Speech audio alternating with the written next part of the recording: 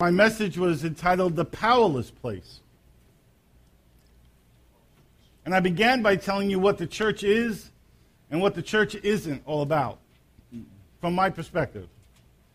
From my perspective, what it's all about, it's about relationship. It's about that we love, know, and serve God, and that we love, know, and serve one another. I said what it's not about, again, from my perspective, church is not about performance. And it's not about the numbers. It's not about how big we are or how expansive our budget is or, what's the seating capacity of our facility. To me, church is not about the numbers. I think I said if this building burned down during the week, we'd still have church next Sunday because we are the church. This isn't the church, we're the church.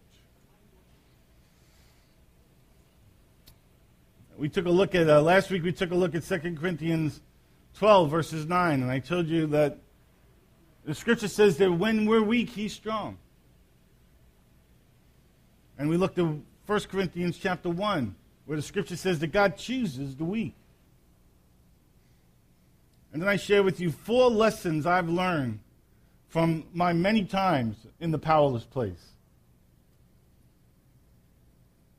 The powerless place is not the mountaintop, it's the valley, right? I've been to the mountaintop. I know what mountaintops look like. I know what valleys look like. I'm trusting you do too. But I've been to the valley so many times. I've learned a few things, and I shared them with you last week. And just briefly, these are the 4 lessons I've learned in the powerless place. And the first is that enjoy the mountaintops when they come. There are those seasons in our life where we're in the mountain. Enjoy the mountain. Don't waste those good times, because there'll be other times when you're not there. There'll be times you're in the valley. When you're in the mountain, on a mountaintop, enjoy the mountaintop.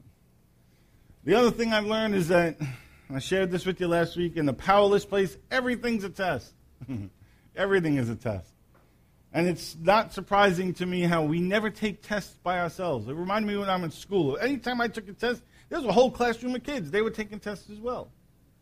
And it's been interesting to me how many times in my walk, my test has become someone else's test, and their test has become my test. And when I'm in the valley, I want to pass the test.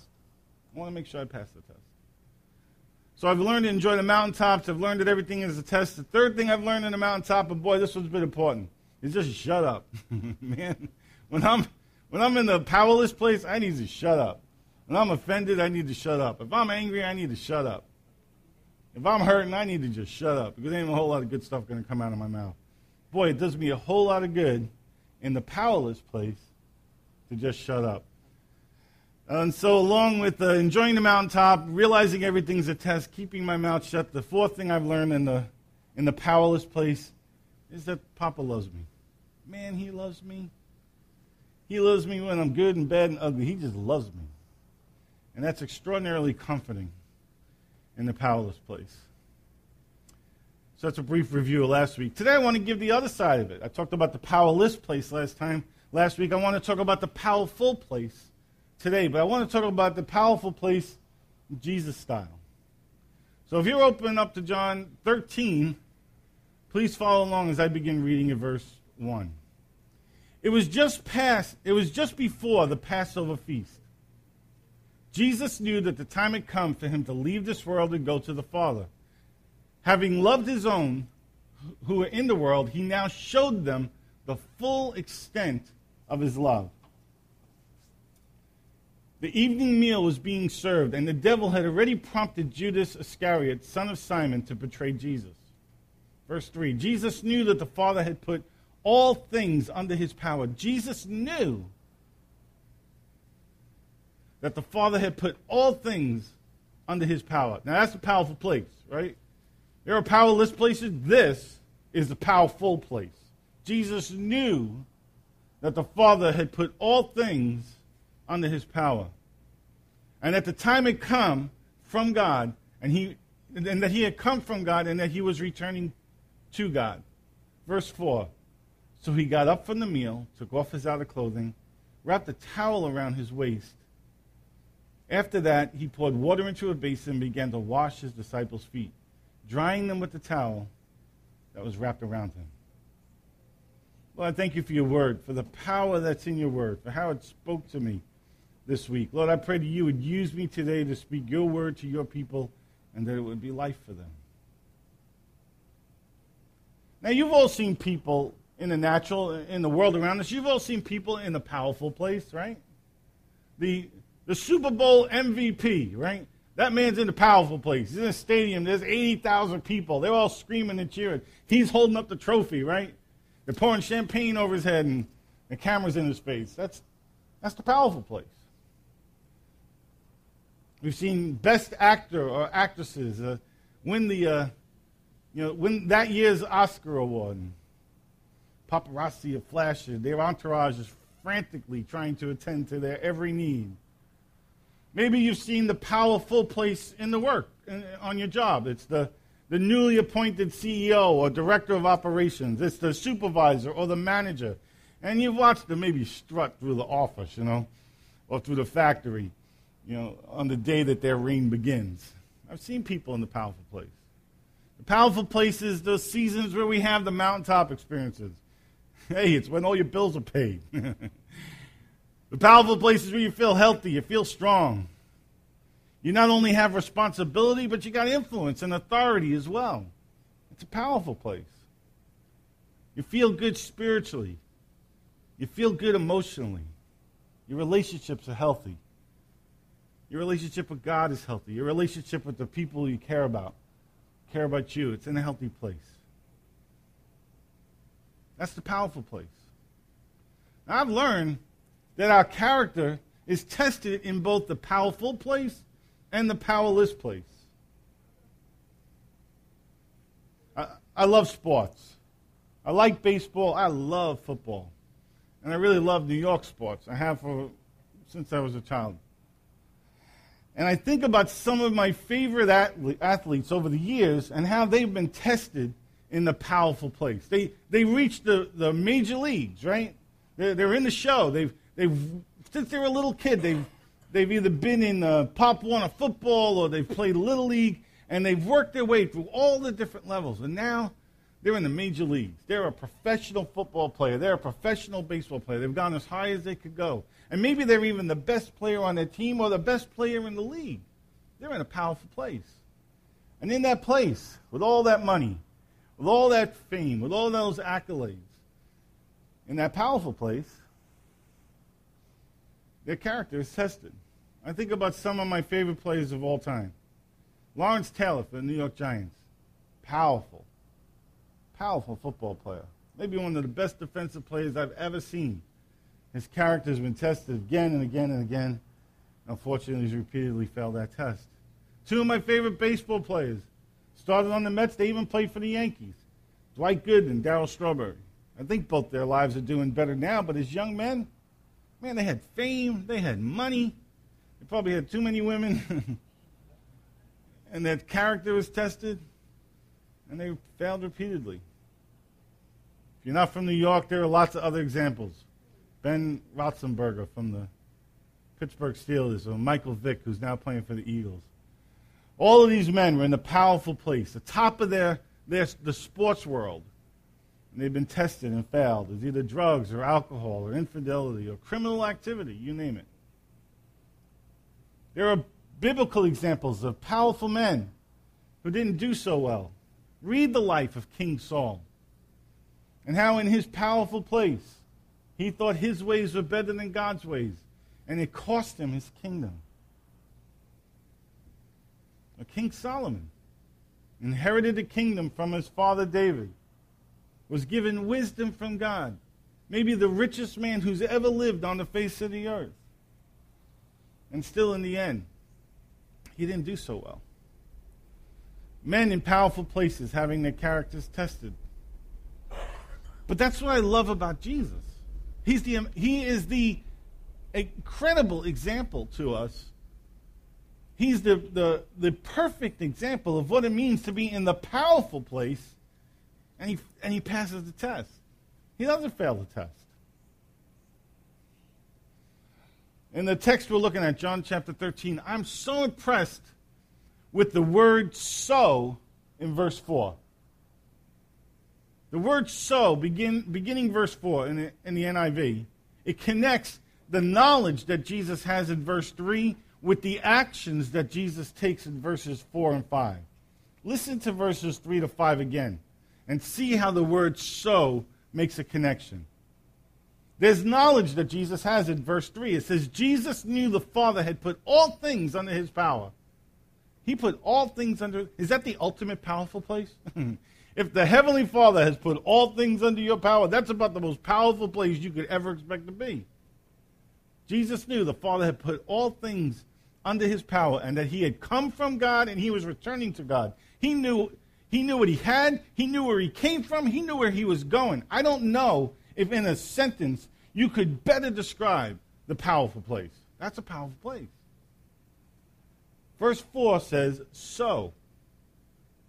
You could take out the word so. You could say in light of, because of. So, because he knew he had this incredible power from his Father, God Almighty, he got up from the meal, took off his outer clothing, wrapped a towel around his waist,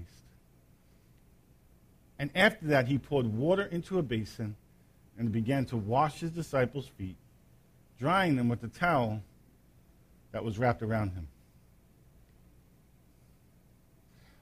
That's amazing to me. I love how verse 4, the beginning of verse 4, that one word so. I love Jesus' response to the powerful place. I've been so taken with these few verses this week. Let me just read them to you again from two different translations. I love the very distinctives that the Amplified Bible and the Message bring to this same text. Listen to this. This is from the Amplified. Jesus, knowing, fully aware that the Father had put everything into his hands and that he had come from God and was now returning to God, got up from supper, took off his garments, and taking a servant's towel, he fastened it around his waist. Then he poured water into a basin, a wash basin, and began to wash his disciples' feet and wash them with the servant's towel with which he was girded. It's a servant's towel. The Message says it this way. Jesus knew that the Father had put him in complete charge of everything, that he had came from God and was on his way back to God. So, he got up from the supper table, set aside his robe, put on an apron. Then he poured water into a basin and began to wash the feet of the disciples, drying them with the apron. Jesus is an amazing example to us. Consider the context of what's happening here. They're in the upper room. They're about to have the Last Supper. This is just hours before Jesus is going to be brutally beaten and then crucified. It's in this setting. This is the prelude to him establishing a new covenant, a brand new covenant with you and me, with all of mankind.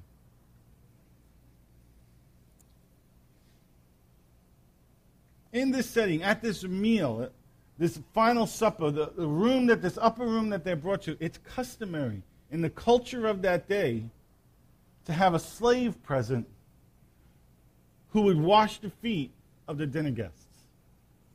And if there wasn't a slave in the room, it became the responsibility of the youngest person there to wash the feet of everyone else. Take notice in the text. Read it for yourself later. Go through chapter 13.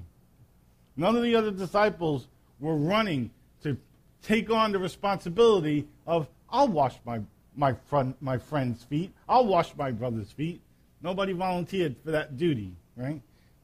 Why was it the slave's responsibility or the youngest's responsibility? Because it was the dirtiest job. I mean, think about it. They're on dirty, dusty roads. Yeah. We know what animals do, right? This isn't, how many of you guys been in a church service where they had foot washing, right? Mary, is that sanitized or what? Right? And they usually let the people know ahead of time, hey, we want to wash your feet today, so that they can wash their feet before they come to church. This is not that. This isn't that nice little ceremony that sometimes we do, and I'm fine with it. I just want you to have a picture of what it's really like. These are 30 feet. There was junk on these guys' feet. And for that reason, nobody. And they're gonna sit at table. Their feet were gonna be near the food. They had to wash their feet. And it was usually a responsibility of the slave or the lowest ranking servant or the youngest person there. And nobody in that room volunteered to wash everyone else's feet. But Jesus does. From the most powerful place, knowing where he come from, where he was going, that the Father had given him all power. What does Jesus choose to do? He demonstrates the full extent of his love for the disciples by taking the lowest place. The lowest of low places. And he washes his disciples' feet. Now get this. He washed Judas' feet. Judas hadn't left the room yet. This is only verses 3, 4, and 5. Judas doesn't leave until verse 30. And Jesus knew that Judas was going to betray him. And what does Jesus do to him? Does he throw him out early? Does he slap him upside the head? Does he look at him and say, I know what you're going to do. You can't fool me. He washes Judas' feet too. Oh my God. I need to become a whole lot more like Jesus. Rocks my world. From the powerful place, this is the powerful place Jesus style. From the powerful place, Jesus chooses to serve. In this kingdom, the first are last, and the last are first. In this kingdom, the greatest are servants of all. And Jesus is modeling that right here. In this kingdom, we looked at last week, the weak are strong. And the powerless are powerful. In this kingdom, those who exalt themselves are humbled, and those who humble themselves are exalted. It reminded me of Philippians chapter 2. I'm sure you guys are familiar with it. Paul writes to the Philippians, he says, your attitude should be the same as that of Christ Jesus, who being in very nature God, did not consider equality with God something to be grasped, but made himself nothing, taking the very nature of a servant, being made in human likeness, and being found in appearance as a man. What did he do? He humbled himself and became obedient to death, even death on a cross. Therefore, God exalted him to the highest place and gave him the name that's above every name, that at the name of Jesus, every knee should bow in heaven and on earth and under the earth, and every tongue confess that Jesus Christ is Lord, to the glory of God the Father. Wow. Amazing. Amazing. So back to John 13, verse 4. The word so. Consider the word so. With full knowledge of his powerful position, Jesus took the place of a servant. He took the place of a slave. And he washed the feet of his students, his disciples, his friends, including his betrayer. I'm convinced more than ever that God's ways are not my ways. His ways are higher than my ways. You know, the text here doesn't describe much of what happened with that foot washing other than Jesus' brief conversation with Peter. But I wonder. I'm not saying that this happened, but I wonder. Given Jesus' heart, the way he's behaving, could you imagine what it must have been like while he was in the process of actually washing each of their feet? I can imagine he was giving them words of encouragement as he washed the dirt off of their feet. I can imagine that there were blessings and prayers as he removed the dust. I could imagine. I could picture it. That maybe he was speaking promises, prophetic promises, as he dried off their feet. You know, I know where you've come from. I know you got it in you. You're going to be able to walk the path that's in front of you. As his hands, as Jesus' hands are on their feet. I'm thinking, man, I'm getting these ideas. Wouldn't this be an amazing outreach to be able to do someplace? So you wash people's feet and then you prophesy to them as you do it. As you anoint their feet with oil. And you pray for them that they have everything that they need to walk the path that's in front of them, to complete their journey. Man, I'm thinking Jesus probably, I wouldn't be surprised. I mean, Scripture doesn't say it, but it resonates in my heart. Wouldn't it be awesome? I mean, if I was there, I imagine he was being very tender, very kind-hearted to these men who would abandon him in a matter of hours.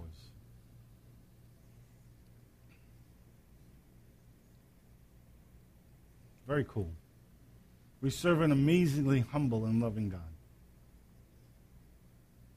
Jesus knew the Father had put all things under his power, and that he had come from God and was returning to God. So he got up from the meal, took off his outer clothing, wrapped a towel around his waist, and after he had poured water into a basin, began to wash his disciples' feet, drying them with the towel he had wrapped around him. Washing feet. That's the powerful place. That's the powerful place, Jesus style. Let's pray. Father, I thank you. Thank you for Jesus. Jesus, thank you for being a perfect example in all things and in every way. Lord, I pray in the powerful or powerless place that we would be like you. That we'd be a whole lot more like you. When we find ourselves in the powerless place, oh God, I pray that we pass our test. When we're in the powerful place, I pray that we would pass our test. I pray that we would have your attitude. I pray that the first thought that would come to our mind when we're in the most powerful place would be to wash feet. Do that, Lord. So Lord, we welcome you. Come now. Holy Spirit, come. Holy Spirit, come. Lord, fill this place with your presence. Move on this room, oh God. Move on this room.